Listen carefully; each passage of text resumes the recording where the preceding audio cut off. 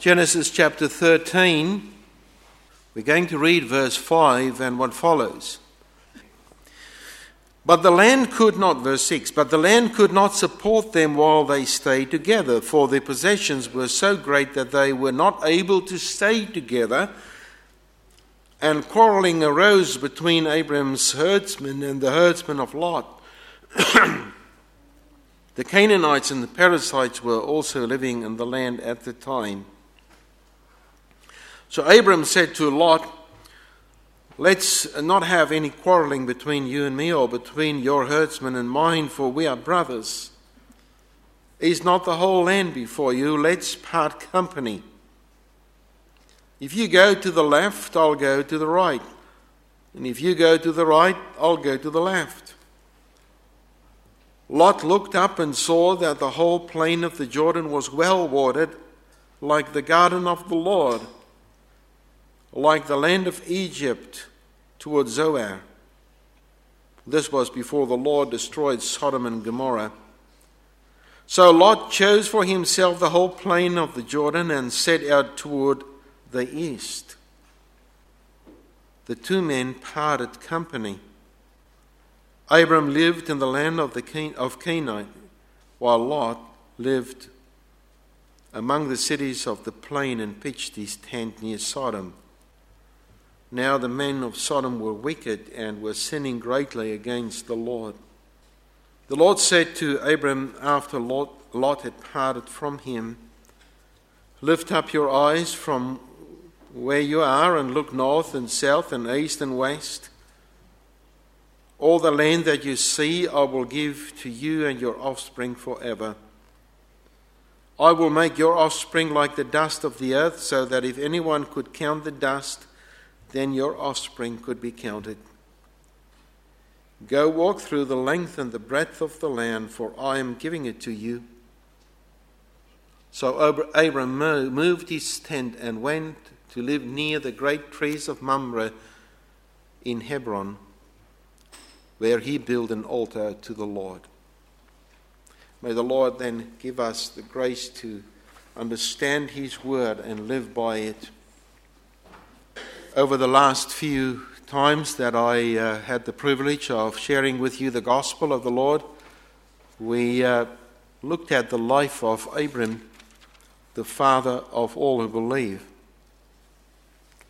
The Lord called Abram not because Abram was a good man, but because Lord wanted to call him and use him.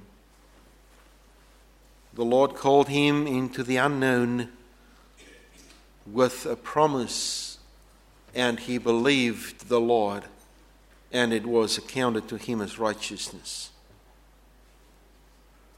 Now, there was the promise of the Lord to say, "To you I will give this land, and I will make your offspring uncountable." There was only one small problem. Abraham was at that stage on his way to 80, and his wife was barren. They had no children. So you might think that that could be a sort of a minor problem, or for us a major problem.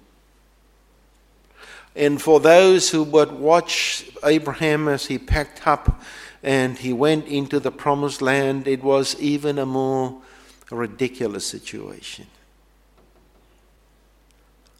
But Abraham had someone with him, Lot.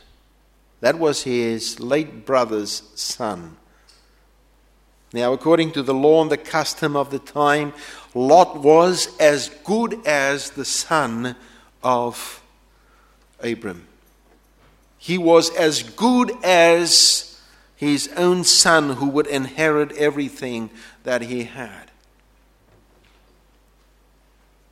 But God wanted to make it very clear to Abraham, if I am calling you, if I am promising you an offspring, if I am calling you that in your son the blessing would continue through the ages until it's fulfilled in the Lord Jesus Christ. It will be none other but the Son that I will give you. So today, the theme for this sermon is when logic fails in the eyes of faith. When logic fails in the eyes of faith.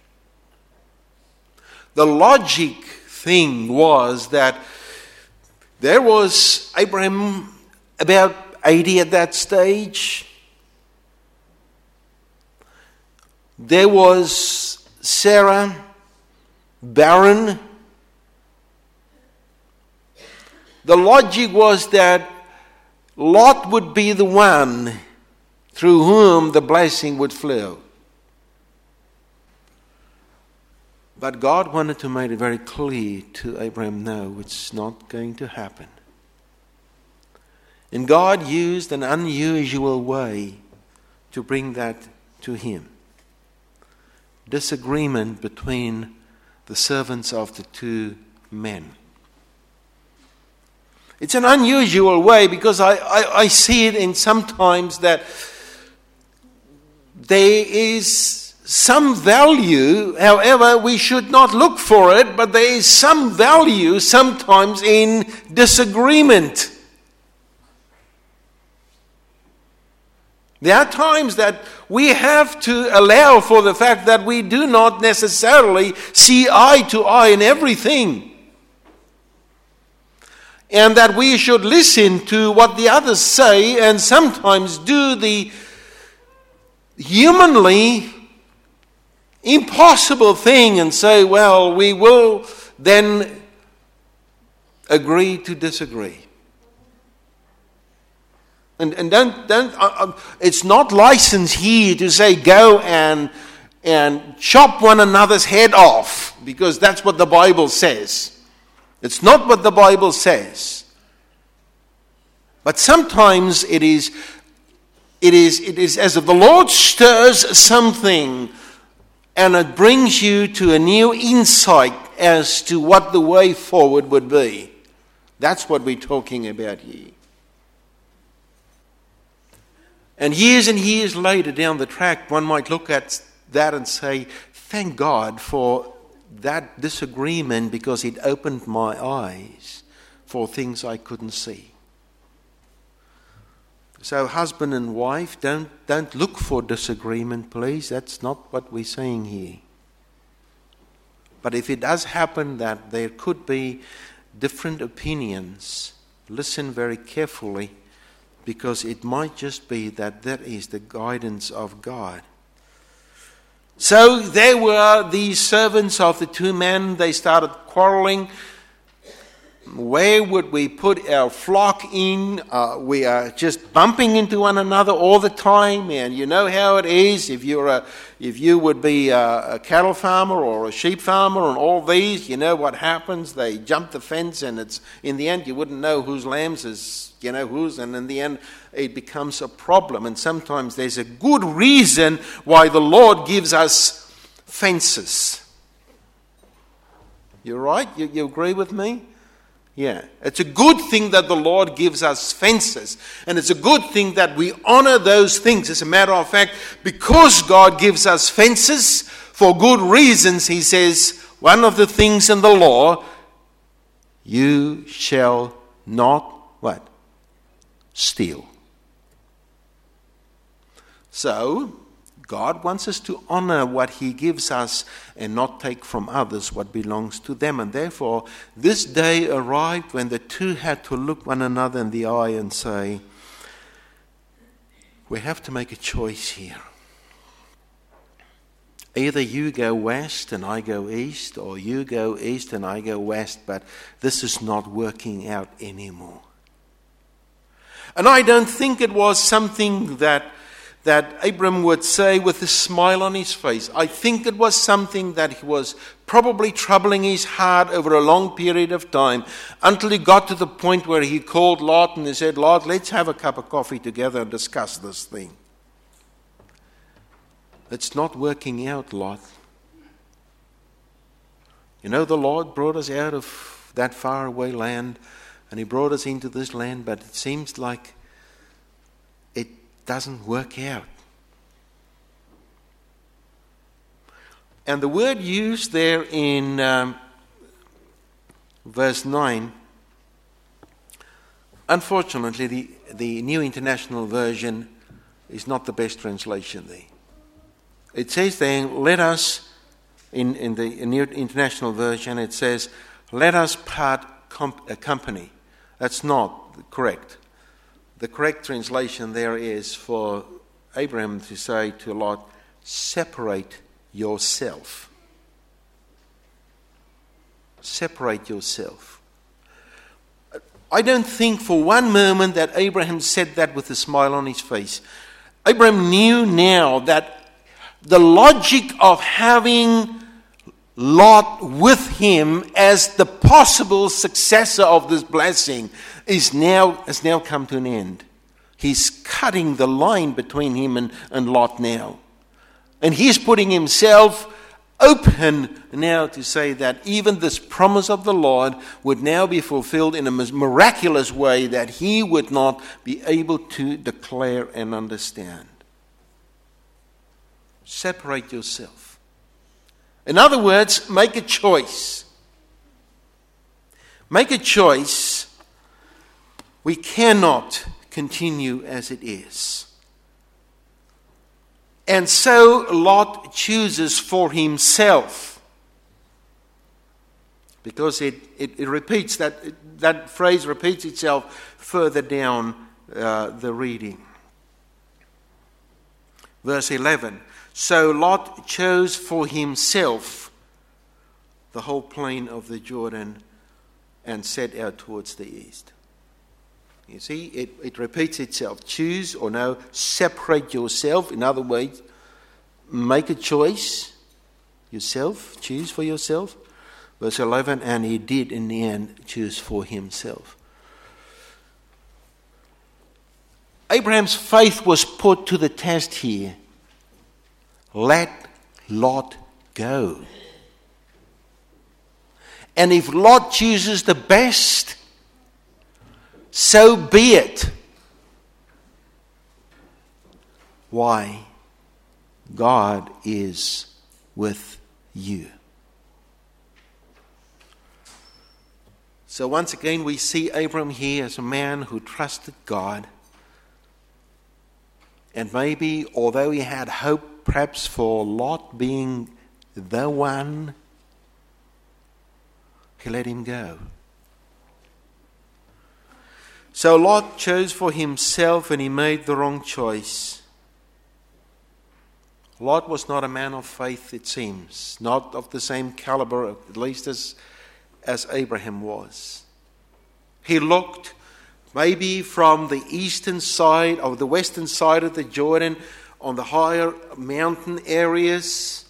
They stood and they looked down onto the Jordan Valley, and that was before Sodom and Gomorrah were destroyed. And it was green and it was lush. That was before the Red Sea, the Dead Sea was there. It was green and it was lush. And Lot made a choice, and his choice was what? Material gain. Isn't it? It looks good. If I can make a living there, it looks good. It looks like the garden of the Lord, and it looks like Egypt. Egypt all along the Nile, where the Nile would every year flood, and the floodplains would be green and lush, and there would be food for everyone. And then Lot said, well, that is my choice. I will go and live there. And if I were Abraham then, looking down over that valley towards the east, I would have probably in my heart say, well, Lot, choose whatever you like, but you know what? I would actually like you to choose not that, because I would like that myself. Isn't it? You know, it's like cutting an apple or an orange when we were young, when we were children. One had to cut and the other one had to choose. And when you cut it and it was not exactly in the half, you would like to think that the other one would choose the smaller part, isn't it? It's like I heard someone said he was angry with his brother, and he said, if I were you, I would have chosen the smaller one. And his brother looked around and he said, that's what you've got. I would have been there with Abram and I would have thought, that looks good. When you look towards the west, it was dry hill country, hardly any water in it. It didn't look good. Lot chose wrong with wrong motives. And he chose to live with people who would eventually almost take his life. What is Abraham's situation? Well, the first part of his logic collapsed. Lot is not part of his future anymore. Lot's not in it anymore. It is Abram, the old man, with the barren wife, facing the Pharisees and the Perizzites and the Canaanites and all those ites and sites. He'd be weak. He would be left alone. Lot got the best. He's not part of it anymore. The second part then of his logic collapsed too. The best part of the land is gone.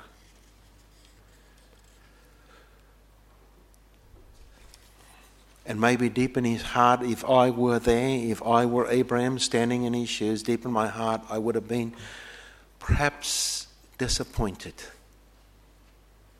Perhaps you'd say, well, I left everything down where it was so good in that fertile crescent, Ur of the Chaldeans and all these places, and I've come to this country, and I had my hopes, and all the good things are taken from me now. I'm left with only one thing. My barren wife. And it may just be that people will ridicule me now for being a bit loony. Right? Wrong. And the very next thing that we read about in the Bible is what the Bible is all about. Verse 14. The Lord said to Abraham after Lot had parted from him, the Lord spoke to him as the next thing that happened in his life. Was he only left with his barren wife? No, he was still left with the promise of God, and that made the difference. And the Lord spoke to him and said, lift up your eyes to the north and to the south and to the east and to the west. And the land that you see, I will give to you and your offspring forever. The contrast here is this. Lot chose for himself. The contrast is God chose for Abram. You see the difference? Lot went ahead and he summed things up and he put it on the balance sheet, and it worked out for him better to go there.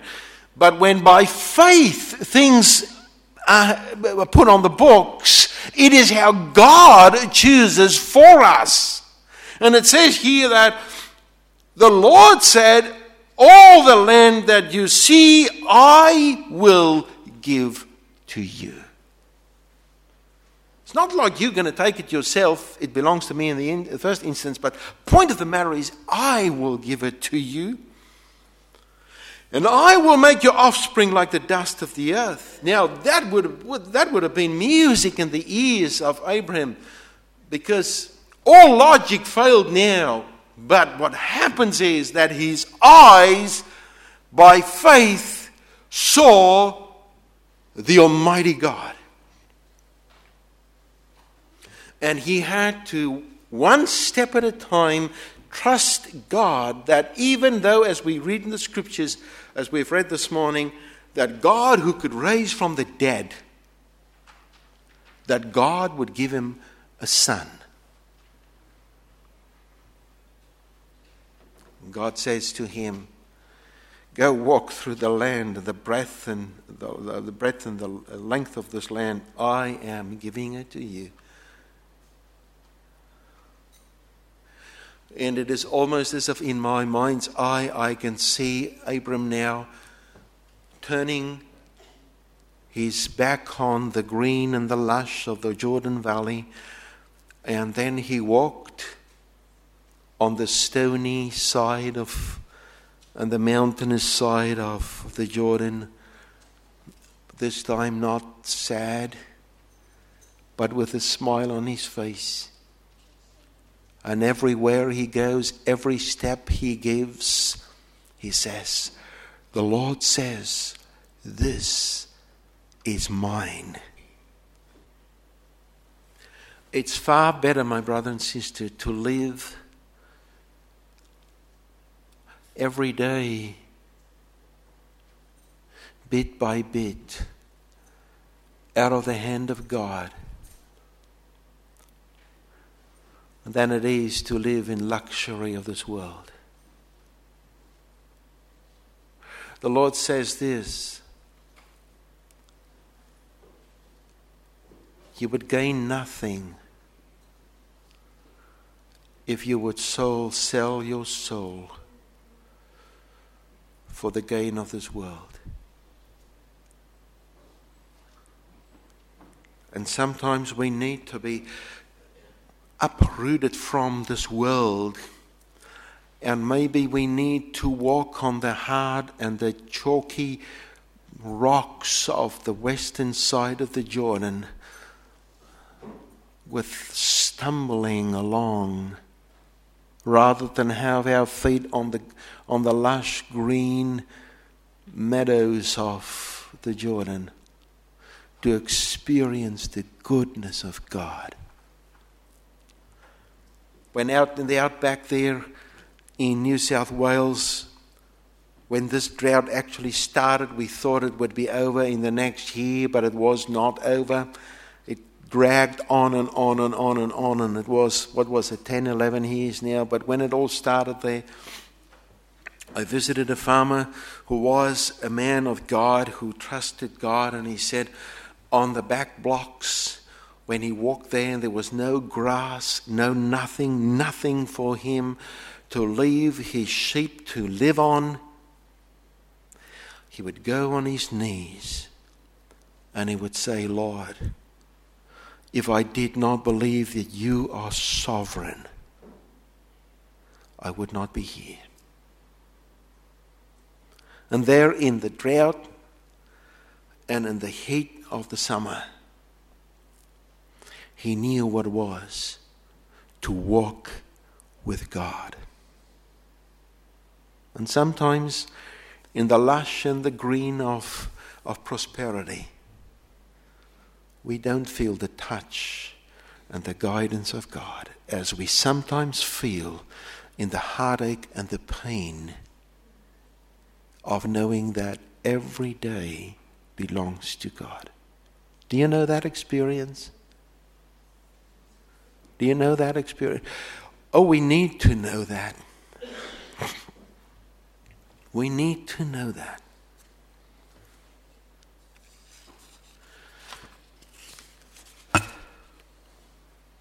The Lord says, I will give you. I will give you. And we know how the story of Abraham then unfolded through the history until the Lord Jesus was given to us, because he was from the loins of the one who got the promise in the first instance. So the Lord provided for us, so that if you and I would die today in the Lord Jesus, we are receiving an inheritance that cannot be shaken. And while we live with that hope, the Bible says that cannot fade. Our bank balance can fade. Our health can go. We can lose all sorts of things on earth. But then it will be perfect.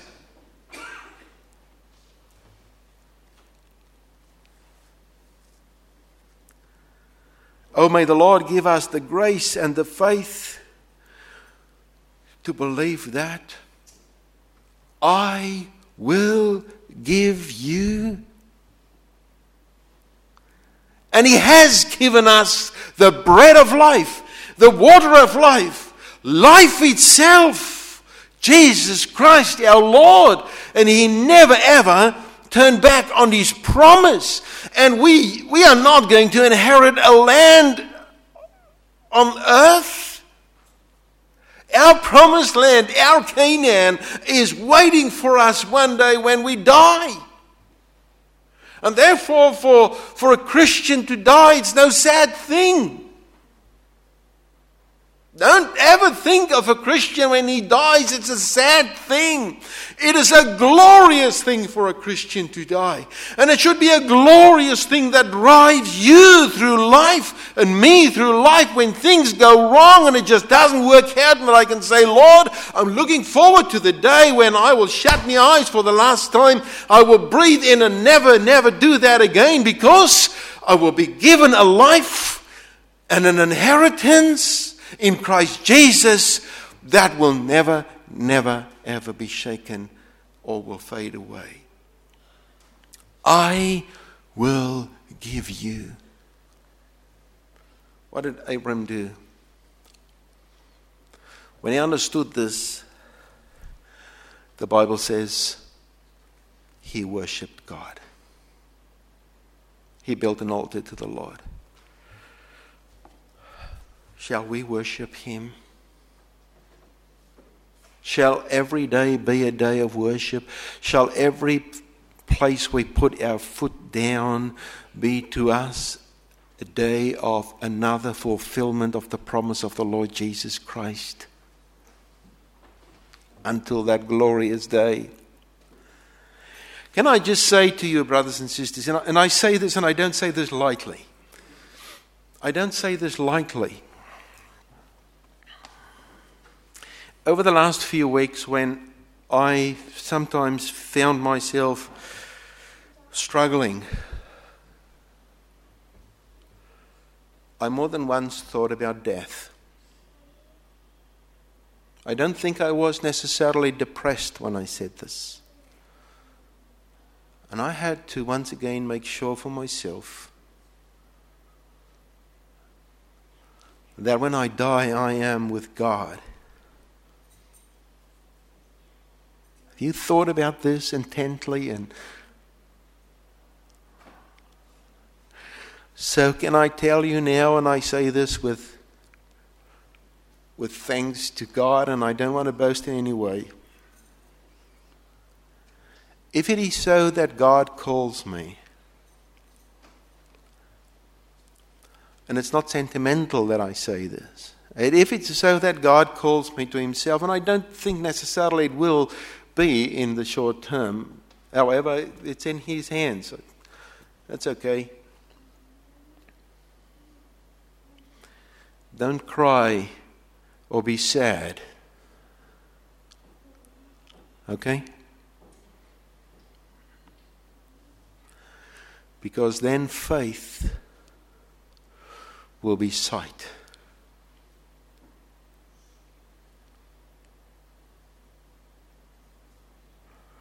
Because God said, I will give you. And if God says that, and He has proven this in His Son, Jesus Christ, the Bible says, now that He has given us His Son, why would He not give us all these other things?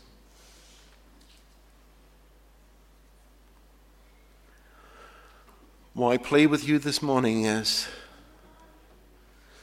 that you would desire to walk with God and that you would not choose the prosperity of this world.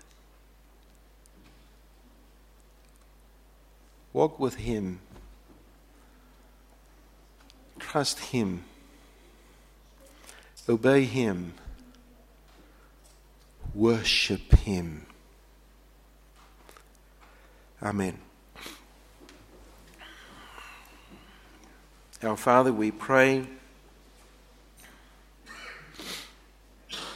to thank you for your promises, and we know that your promises are not hollow. It's not like you say something and mean another.